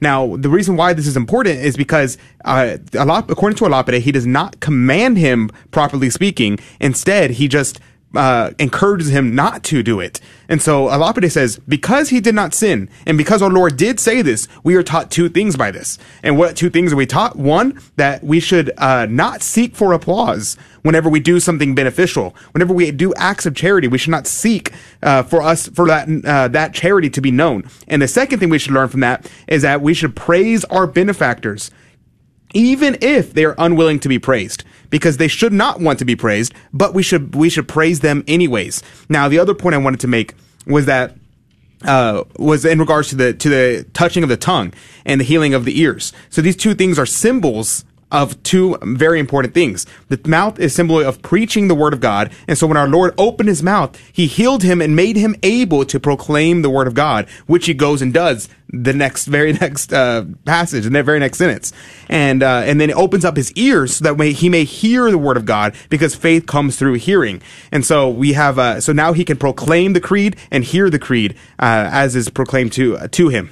Amen. Praise be to God. There's two books I want to recommend real quick before we go to our break, especially in regards to the missions in England in the 16th century. The Autobiography of a Hunted Priest is a great book by Father Gerard, just to give you some real detailed insight of what life was like as a priest in those times. And of course, Evelyn Waugh's A Life of Edmund Campion. Fantastic book. I highly recommend it. Excellent gift. You should ponder and think about what we are willing to suffer for. But we're going to go to a break. We're going to come back. I have the hot questions. The prizes are involved today, and we're going to pull a winner. All that's coming up next on Catholic Drive Time. Be right back. Don't go anywhere.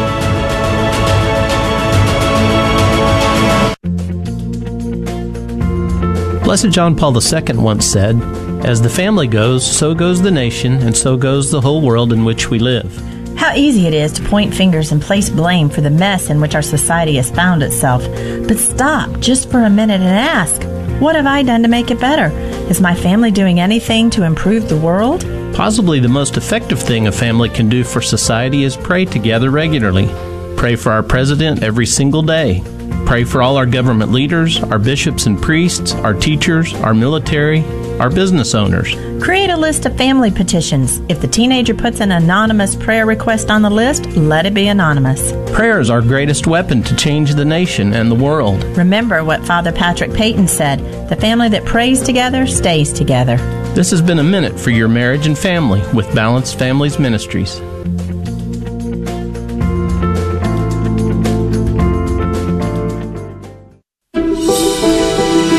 So many of us carry such heavy burdens. She's having a relationship with George. It's disgusting. Deep within, we struggle because sin separates us from God. But thanks to the grace of confession, God compassionately listens, forgives, and sets us free. So if it's been a while since you've been to confession or Mass, come home and experience a fresh start. Visit CatholicsComeHome.org. Having trouble with your car radio? No worries. The Guadalupe Radio Network has just released our new version of our app. With the app, you can get a crystal clear connection of your local station no matter where you are. You can also listen to podcasts of past shows and find more ways to connect with us. Getting the new app is easy. Just search the App Store on your phone for the Guadalupe Radio Network and either download it, or if you already have it, choose the update option. Happy listening. Welcome to another round of Fear and Trembling, the Catholic trivia game show that helps you work out your salvation by the seat of your pants. It's a 50-50 chance and prizes are involved. Avoid the weeping and gnashing of teeth. Call now to take your shot. 877-757-9424. And now, your host, Joe McClain. 877-757-9424. Looking for our first caller who has not played before yet. We're still looking for people to have an opportunity to be a part of the game show who have not had that chance yet.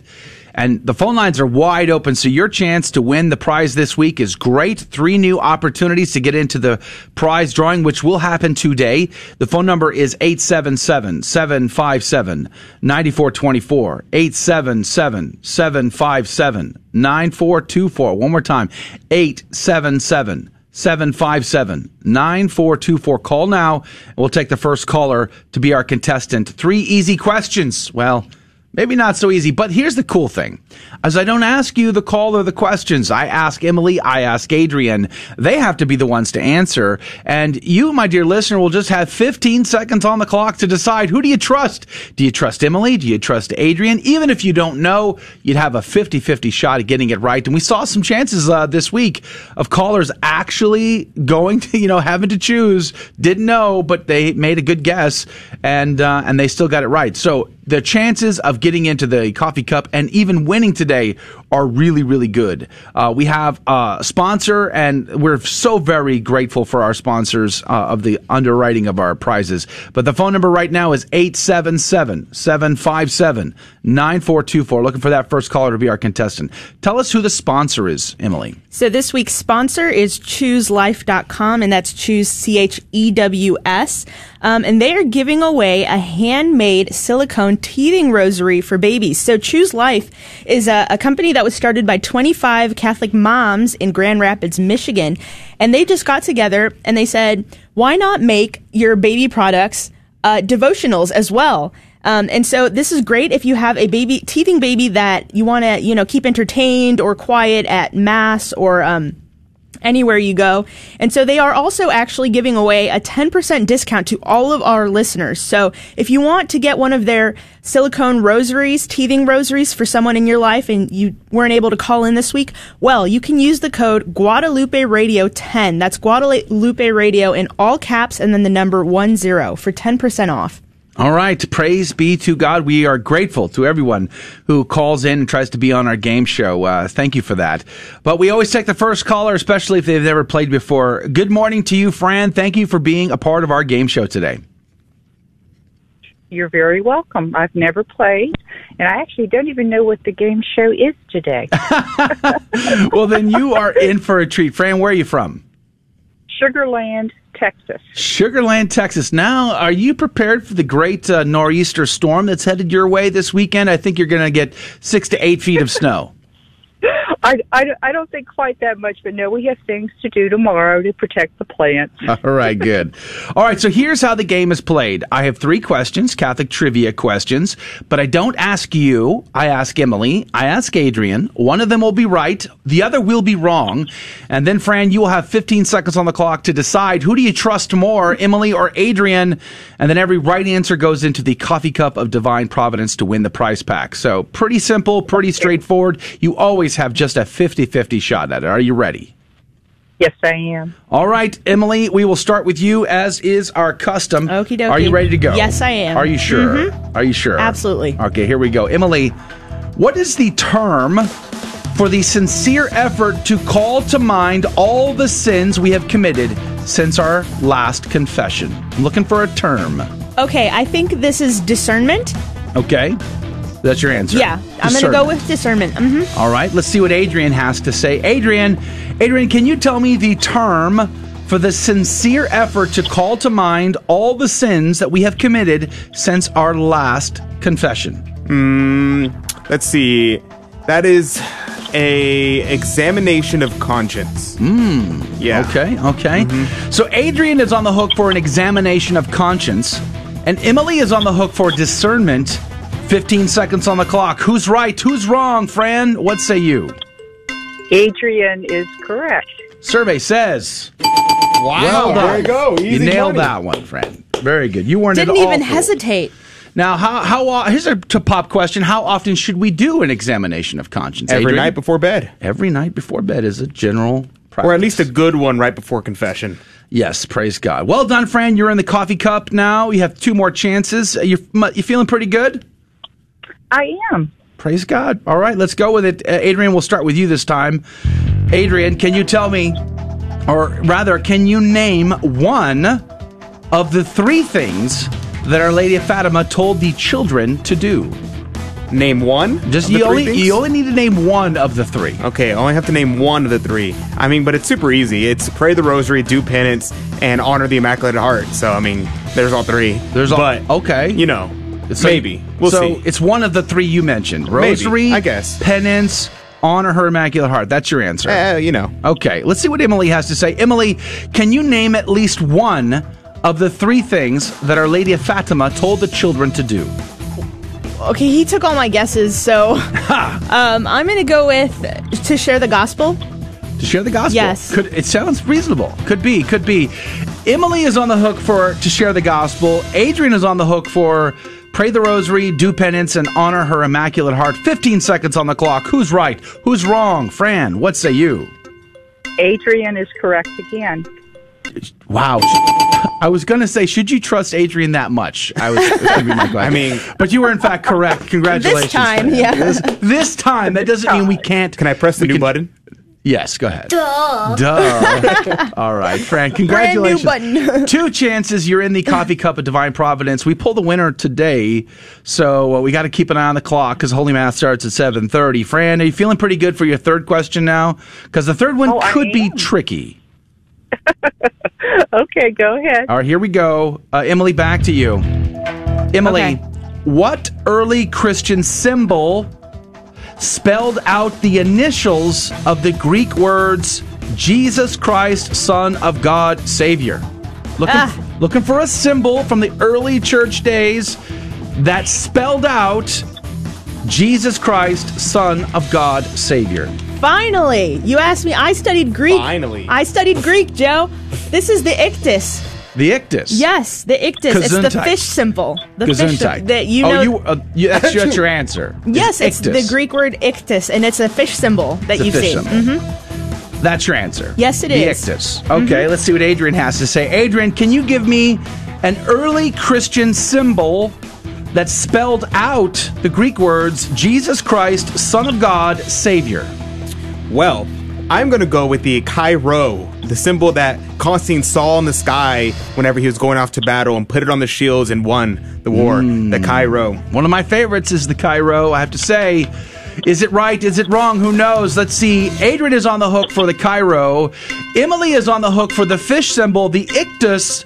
15 seconds on the clock. Who's right? Who's wrong? Fran, what say you? Emily is correct this time. It certainly says. Yes. Wow. Perfect score, Fran. 3 for 3. Wow. Wow, there I was was trying no to fool her there. fooling you today, Fran. You're obviously very knowledgeable about your Catholic faith. Congratulations, Fran. Thank you. I'm glad to be so. Praise be to God. Now, the prize pack is Choose Life. Emily's putting your name in the cup, and you're going to mix all that up really well. We'll pull a name here. But while she's working on that, Fran, do you have someone who might be a benefit to a teething rosary?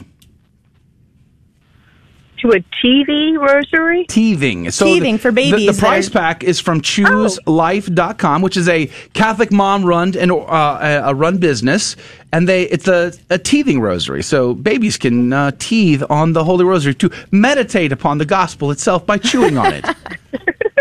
Well, yes, I do. The little boy who's about to be my godson. Oh, praise God! Well, how wonderful is that? Congratulations. Well, Emily, have you mixed that up? Yes, Now, I have a name. It's a little awkward with Fran being on the air. If she doesn't get her name pulled, how are you going to live with yourself, Emily? Every week, this is my struggle, Joe. It hurts me. But somebody has to win, right? Someone has to win. Let's pray for God's will to be done in this circumstance. Okay, and drum roll. This week's winner of the Teething Rosary is Rose. I'm sorry, Rose. Fran, but I'm happy for Rose at the same time. Yes, good for Rose. Praise God, Fran. And you can still get a discount on that rosary, though, Fran. If you want a 10% discount, they're using the code Guadalupe Radio 10. All right. Well, God love you, God Fran. bless you all. We're very grateful you were part of our show today. Have a great weekend and try to stay out of the giant snowstorm headed your way. God bless you all. Bye-bye. God bless you. Bye-bye. And that's going to do it for the radio side of our program today. We'll have the Holy Mass starting here at 30 after. Of course, we stay on for the after show, live video feed on Facebook, YouTube, Twitter, or you can just go to our website, grnonline.com/CDT, and you can actually watch the live video there. But we really want to interact with you. So anything about the show that came up, our conversation with Brent Haynes in the What's Concerning Us, the Gospel, the Saint of the Day, our conversation with Father Sebastian Walsh, whatever's on your mind, comment either on YouTube, Facebook, or Twitter on the live video feeds, and we'll interact with you there. We always enjoy that for the next 20, 30 minutes or so. Monday's show may be interesting because if a snowstorm does hit the Houston area, we probably will have to do the whole show remotely from our bunkers. And who knows what that may sound and look like, but we'll have something. I'll probably send an email to our CDT list.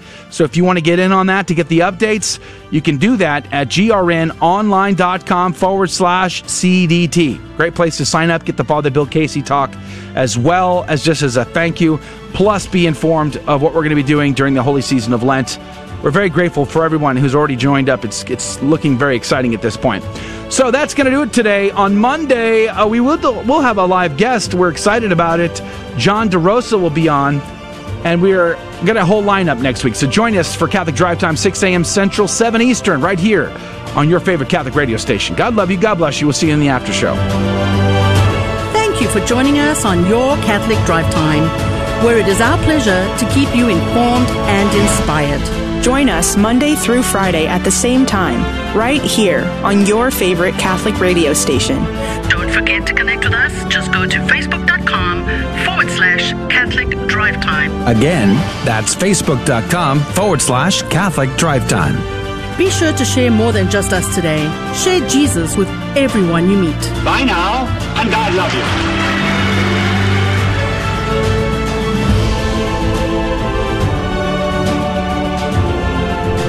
Welcome to the after show of Catholic Drive Time, where we talk a little more casually about the conversations we've had, the topics we brought up, and generally make fun of Adrian most of the time.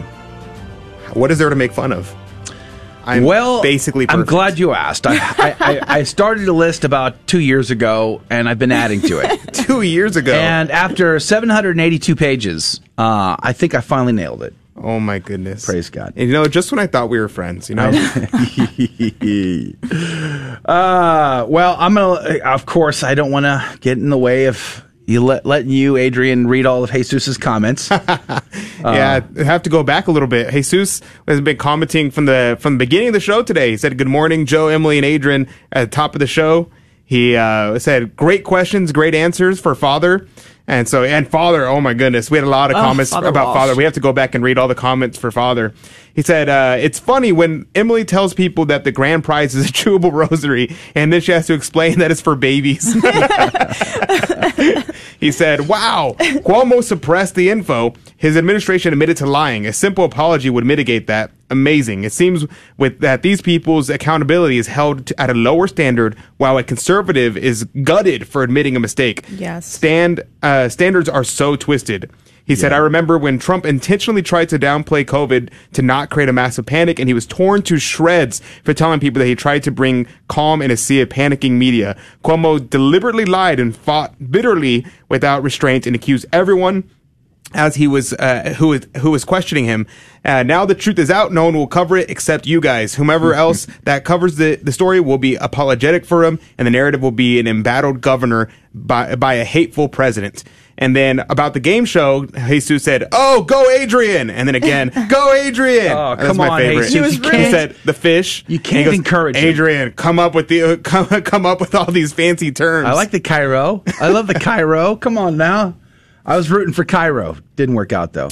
Yeah, I thought I was going to get her with that one. You know, the thing about Cuomo, real quick, we won't dwell on this, but the thing about that conversation, yes, Cuomo lied, and he did so to protect himself. As his aide made clear this week, they were trying to avoid being investigated by the federal authorities. So that's why they were hiding the number. But guess what gets lost as part of that conversation? The actual people that died from being infected because of his policy. It's like, yes, it's at the heart of it, but also we're not really thinking of them either. We're thinking about is Cuomo and what he did or did not do, what Trump did or did not do. Those poor people. And guess what? It's happening again in other states. It's not just in New York. Minnesota also is doing this, sending COVID-infected patients back to nursing homes. So it's not just New York, it's elsewhere too. And I am very concerned because that's the most risky category of our population is the elderly and people with comorbidities. They are the most likely to actually get sick and die of this. And they're the ones that are under assault. So let's pray for them for sure. All right. I see on YouTube, Anna's over there. I see Monica, of course. Angelo, his wife, was our guest yesterday. Praise God. And let's see. So thanks for hanging out with us. Monica says, "Thank you for talking about this." I think she's referring to Father Sebastian Walsh. And I in particular, keeping the kids Catholic. Mm-hmm. Says, "Really hitting home, praying for all of us parents trying to keep our children Catholic in this toxic environment." Amen. Thank you, Monica. Yeah, for sure. Angelo says, "Thank you, Father Walsh. Wish there was more time to hear more." Yeah, amen. We're going to have to get him back, for sure. Father Sebastian Walsh is just the kind of priest you wish was your spiritual director. Is there there's a way I can hook that up, get him to be my spiritual director, maybe? He was amazing. I think we'll definitely have him back. He has a book out on marriage, and so we probably have to get him back to talk about that. Oh, yeah. And then he did a great interview with Cy Kellett with Catholic Answers on modernism, so I want to bring him back to talk about that as well. So, and I was listening to his interview with Pat Coffin and on marriage, and it was, like I said, it was great. Really powerful, really hitting home. So we should have him back for a number of reasons. I see Chris hanging out with us on the Facebook side says 8 a.m. I'm guessing he means... If you read the comment before it, we go off? Should we go off at 7:50 a.m. or should we go off at 8 a.m.? So we've been talking about it because on Monday mornings, so here's some insider information. On Monday mornings, we may be producing a new show. I don't know if Joe has mentioned it yet, but on Monday morning after our show, we're going to start producing a new show. I'm not going to tell you the details. If Joe wants to do that, I'll let him. But we have to go off about 7:50 so I can help start producing that show. Tuesday through Friday, should we go off at 7:50 a.m. or should we go off at 8 a.m.? Because we can do that if we want. Let us know.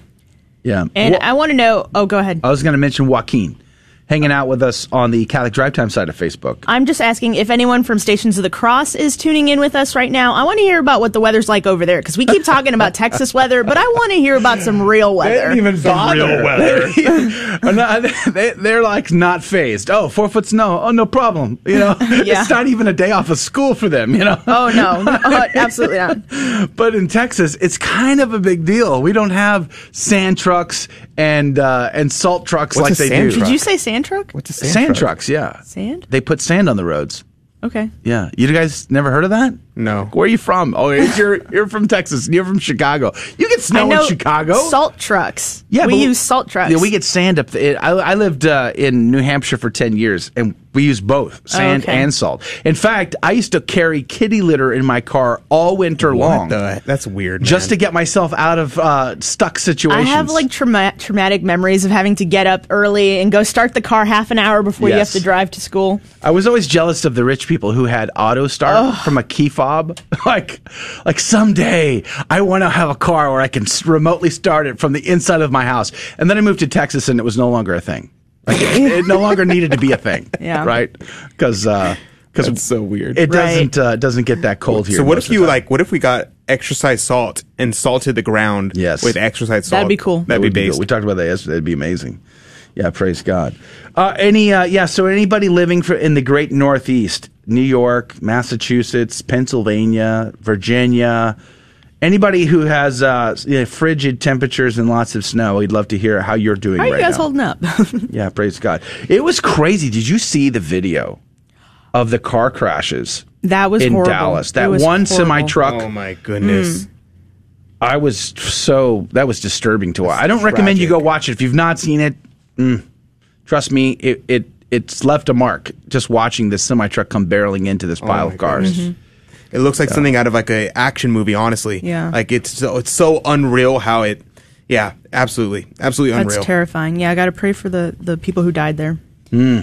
Yeah, 5 people died, I believe. And 6 people died in that pileup, and then 65 were sent to the hospital. Oh, my goodness. That's insane. Valentine! Did I get it right today?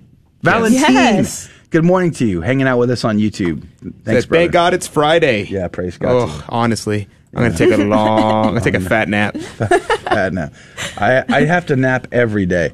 It says, I used exercise salt around our police headquarters during protest. Cool. Do they know that? Jesus is the most based police officer I've ever met in my life. I love this guy. Goodness. I have been to Jesus's office at the police headquarters. It is... He's got more statuary than a Catholic bookshop. Can we make him like chief when we secede? Yes. Oh my goodness. Yes. You know that. Okay. Speaking of secession. Here we go. This has become a rabbit hole for me lately. Wait. So, you have a new rabbit hole? Yeah, I got about a dozen. The latest one. I have as many rabbit holes as I have books on my nightstand waiting to be read. Okay. So there is a movement. If you're not from Texas, if you're hanging out anywhere not from Texas, there is a movement called the Texas Nationalist Movement. Nothing to do with skin color, by the way. Okay. But there's a movement. It's been around since like 2005. it's been trying to gain steam, and it hasn't gotten that far. But in 2020, a lot changed. And now very serious Catholic politicians are getting behind this. Or not Catholic, forgive me. Just conservative politicians, we'll say, are getting behind this. I'm sure there's a lot of Catholics behind it as well. But now, in fact, they've got some Texas representatives who are trying to get a bill through the Texas legislature to get a vote in November to leave the union. And the thought...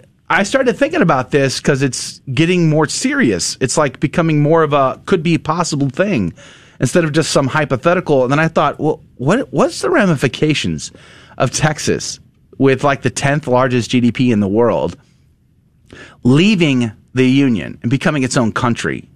Now, the people behind the movement don't want to be another United States. They don't want to join with Idaho, who's also looking to leave the union, or parts of California that are looking to secede from the other parts of California, or Oregon. The eastern part of Oregon wants to leave the western part of Oregon. Most people don't know that. So it's not as though these people want to join those states as well. They want to be back to 1835 and being the Texas Republic, that kind of thing. But the thought was so fascinating to me. And then you were saying recently you heard this talk among Catholics talking about secession and from a Catholic perspective. I'm curious to dive into that. What all the ramifications? Like all of a sudden, would I need a visa to go visit my relatives in the United States? You just have all your relatives move here. I don't think they would, but would Austin empty out because it's so filled with liberals who've come here from California? Would they want to be citizens of Texas, or would they have to leave in order to maintain their citizenship in America? Would everybody who's paid into Social Security get reimbursed for what they've paid in? I mean, or could they get a Social Security check from a foreign country? I mean, how about people serving in our military? Would they be told to leave Texas because they're U.S. citizens and not Texas citizens? How about Texans serving in our military elsewhere? Would they be discharged and allowed to go home to Texas, their new country? I mean, it's over and over. I just wonder what all this means. So we're talking about maybe getting someone on to go down this rabbit hole with me and answer some of my hypothetical questions. Now, who was it that you heard? You sent me the link. I haven't watched it. Yes, it was a professor. I forget his name, but he was a professor, the Sensus Fidelium guys. If y'all don't know what Sensus Fidelium is, y'all should definitely check it out. It's an awesome YouTube channel where they basically will post homilies from really awesome priests. But the guy who runs it was interviewing this professor on secession from a Catholic perspective. And so I listened to it, and it was very interesting because he didn't exactly talk about the issues that Joe is raising, but purely from a ethical and moral standpoint. Is it okay to secede, and could America do it? And he gives examples of countries around the world who has gone through secession peacefully, and how that compares in America. And to me, it sounds basically like theoretically it's possible, but the chances are not likely. Is kind of what I'm gathering. But it was very interesting. We'll might want to reach out to him, get him on. We'll see what happens. I know that the Texas nationalist movement, they don't want war. They don't want anything like that. They're looking for a Brexit-like model that would allow Texas to basically just pull back from the union, but maintain the state government's infrastructure that we currently have. Yeah, Jesus says on Facebook, they will not allow it. Texas has the greatest economy in the USA. So many hypotheticals. I wonder what the cancel culture would do. This is a very important point, too, that the guy noted. He said that Texas is, I think, I can't remember. I'm going to probably mess this up, so don't quote me on this. I believe he said that Texas, if it was its own country, it'd had the fourth largest GDP. Fourth. I gave it 10th. He's giving it fourth. Okay, maybe I'm misquoting him. That's why I'm saying don't quote me on this, because I think but still, that is massive. 10th or fourth. It's bigger than most of the countries in Europe even. Yeah. So it's pretty radical.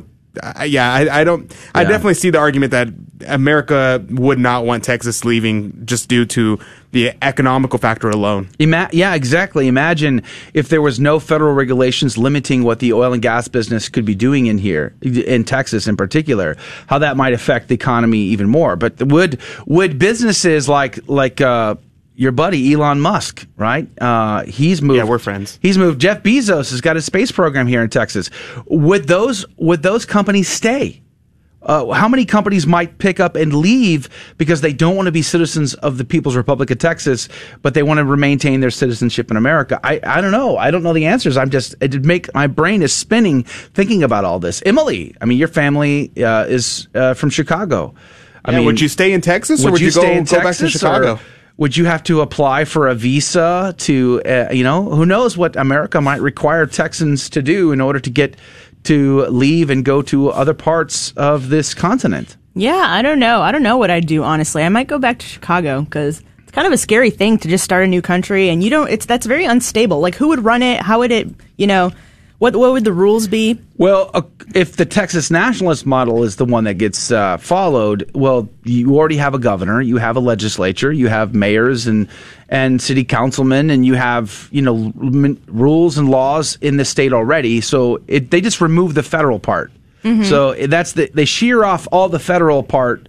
And that means all your tax dollars stop going to Washington, D.C. They stay here. They stop funding abortion. Yeah, well, that's a possibility. It would have to be voted in, right? You'd have to you'd have to get legislation passed through the Texas House to get. How about so abortion would become a big one? What about marriage? Could be another one that's concerning to Catholics. I mean, there's a lot of issues as Catholics, religious liberties that are seemingly more protected here in this state. Would they be more fortified? Under that, I have no idea. I don't even know. And then would the United States government just allow their biggest chunk of the economy and oil and gas just to walk away like that? How would they react to all of that? If this could happen peacefully, I would love this to happen because honestly, I think that we could build a Catholic country here in Texas. And I've thought about this recently because the Van Maren show on, I think it's LifeSite, puts it out. They were interviewing this Protestant pastor who basically, just by preaching and by inviting his friends and family to come live in the city, has created a Protestant city where it's all Protestant Christians living together. They run all the things. All the laws are based on their Protestant beliefs. There's lots of cities like that in small town America. Course. How about Geneva, Switzerland? Why could we not do that in the United States? Calvin. There is the Clear Creek, Oklahoma. Well, Clear Creek, Oklahoma, Kansas City. Yeah, there's already a lot of places like that. But I'm thinking, why not in a country level? We could have it in a country level and have the laws embedded into the country. I don't know. I think it would be hard just to get the secession part done, to be honest with you. I mean, that's the hard part. Once you get past that, then it's easy. I'm sure. That's what Sam Houston felt, too, when they made their own country. Okay, let's. We may get some guests on to talk about that because it's just fascinating. On a hypothetical level, it's fascinating to me. On a reality level, it scares me. But maybe we'll talk about that. We'll have a guest on or whatever. We'll see. I may even interview the Texas National guy. I'm sure he's not Catholic. I'd just be curious on what he would have to say about how this would affect so many different parts of our life and our country in general. But okay. The cancel culture is off the hook this week, it seems. How did you guys feel about LifeSite News and Project Veritas both being deplatformed over the last couple of days? That is what's scaring me. That is actually terrifying. This is large-scale censorship on a level we've never seen it before. It's kind of crazy because I'm actually surprised they didn't get canceled earlier, to be honest. But these guys. You lost your office pool bet on when they were going to be canceled? Honestly, I lost it like months ago. I thought it was going to be canceled I gave them at least real quick till January. And they lasted much longer because they were calling out big tech. They were calling out Facebook, YouTube, Google. So are we. And but these guys were investigating them, and putting out bigger videos too. And Project Veritas literally was recording the interviews. Factual, completely 100% factual. In LifeSite News, they had doctors on. They accused doctors of medical misinformation. Right. And one of the worst things about all of this is just the double standard of they will shut down Donald Trump for calling out violence, but what about all the people, so many people who supported the violent riots over the past year? How about this? Antifa marched through D.C. last week calling to burn it down. Yes. Okay, so I think this is important to note. This is a very important idea. There's a philosophical foundation to what is happening with the left. Now, this is incredibly important because we are making the mistake of saying, look, here is the hypocrisy they're having. Here's a double standard they're having. And it's not so much a double standard. There's a saying that people used to joke around. They say, oh, if the left didn't have a double standard, they'd have no standard at all. But it's not even that. It is that they have no standard at all because it's a foundational, it's what, and we saw in George Orwell, doublespeak, where you can you can have two contradictory terms and say they're both true at the same time. Now, the reason why this is very important and why this is a disaster we have to fight against is because when that happens, this is against the very foundational philosophical principle of the law of non-contradiction. Something cannot be and not be in the same respect, in the same time and place. Now, this is important. Because basically it's saying two things can't be contradictory to each other if they're both true. Now, what the left is saying, this is very important. What the left is saying is that they can. A man can both be a woman and not a woman. We can have feminist rights, but at the same time, men can be women, and there is no definition of women. There are contradictory terms, and the right and the conservatives and the Christians are always coming out and saying, look at the hypocrisy, look at the contradictory terms. But the point isn't they're trying to have a consistent philosophical foundation. The point is trying to get you to believe contradictory terms. What rioter is going to sit down and take a philosophy course on relativism before going out and rioting? Right, they're not. They don't believe in truth. Well, of course, that's my point. And what's happened to philosophy on university campuses all over our country? Exactly. That's exactly my point, because we need to go back to these foundational understandings of things. We cannot, we're battling at the wrong level, and we have to dive down to the roots of these problems. I really think that this is what the core issue is with the world right now. Amen. Speaking of cancel culture, Catholic University tried to cancel, at least the chaplain on the Catholic University campus tried to cancel Abby Johnson's talk there this past week. Apparently it did happen, but the pro-life group who was hosting her did cancel her. And then the GOP group picked her up and had the event anyway. Well, the pro-life group was pressured to cancel her and did not want to by their chaplain, which makes it worse. And their president resigned as a result. The president of the pro-life group, yeah. Yeah, mm-hmm. She wrote a letter to the president of the campus to say, I was pressured, I didn't appreciate this, it's not what we stand for, and she resigned. Mm-hmm. We've seen this, though. Catholic University of America doing this and then accepting, people who support abortion, for instance, President Obama. Not that I would cancel a president. I wouldn't cancel Joe Biden if he showed up. I would. At the same time, what I wouldn't have done is Catholic University of America, when they had Obama speak there, they covered all religious symbols. I would have never have done that. You want to speak in dialogue? Fine, let's speak in dialogue. But you know what? We are Catholic. We aren't going to stop being Catholic because you're in the room. Mm-hmm. And ultimately, this is, I think, crazy. Now, I guess the issue is Abby Johnson made some comments that had a racial tone that people didn't like. Mm-hmm. And so they, if you do that, then I guess you can never work again. It's the worst crime. Yeah, you're never allowed to work again, have banks and social platforms and even if your work saves lives. Ever. You're never allowed to be forgiven of your crimes ever again. Speaking of which, the Mandalorian actress got canceled. Okay, I wanted to talk about this because speaking of double standards, someone pointed out, I shared this post on Twitter. Do you remember when Disney made that live-action Mulan movie? They filmed that movie in Xinjiang, right next door to the concentration camps where the Uyghurs are being massacred. You're kidding. And they allowed that to happen. They were like, oh, it's okay. But they completely canceled Gina Carano over comments that she made. Yeah. And someone else was pointing out all the, Disney employees who have also made comparisons to the Holocaust. There's like 20 others. It's the most used thing ever. The most overused metaphor, analogy. And because she's conservative, she was the one who was canceled. So. Yeah. And it goes right back to what I was saying a second ago of people saying, look, we made a Holocaust comparison. That's racist. Well, every other employee at Disney has made it. But why is this person being attacked and this one not? Purely because it follows their ideological path. And we saw that a couple months ago where they're saying that logic, like using reason, logic, is a tool of white supremacy. That's just nonsense. That's what I don't understand. How do you get them to care that they're being irrational? That's what I don't understand. Like, you can point out the double standard and how it doesn't make any sense, but they don't care.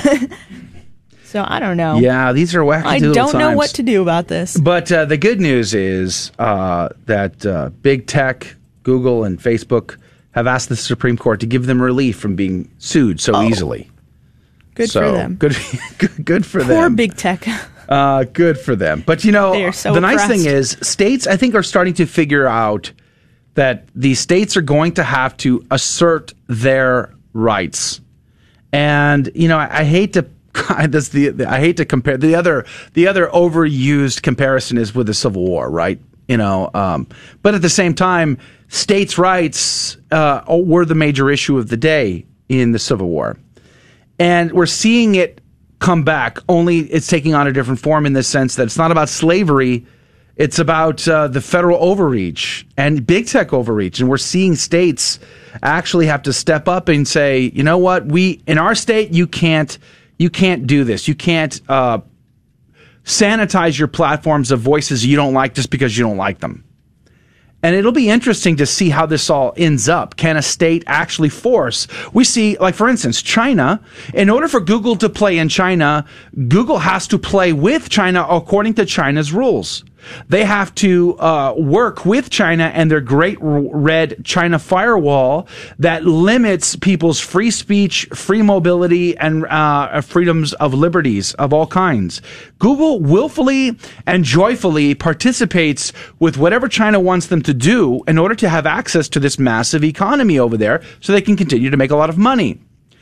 Well, if China can do that and Google has to play and does so, what if Texas did that? Would they play? Would they create a more free and open, balanced platform on YouTube, for instance, just for Texas, and it would be separate from anything in say California, for instance? I don't know. I wonder. But these states, Florida, their governor has announced legislation to try to do this.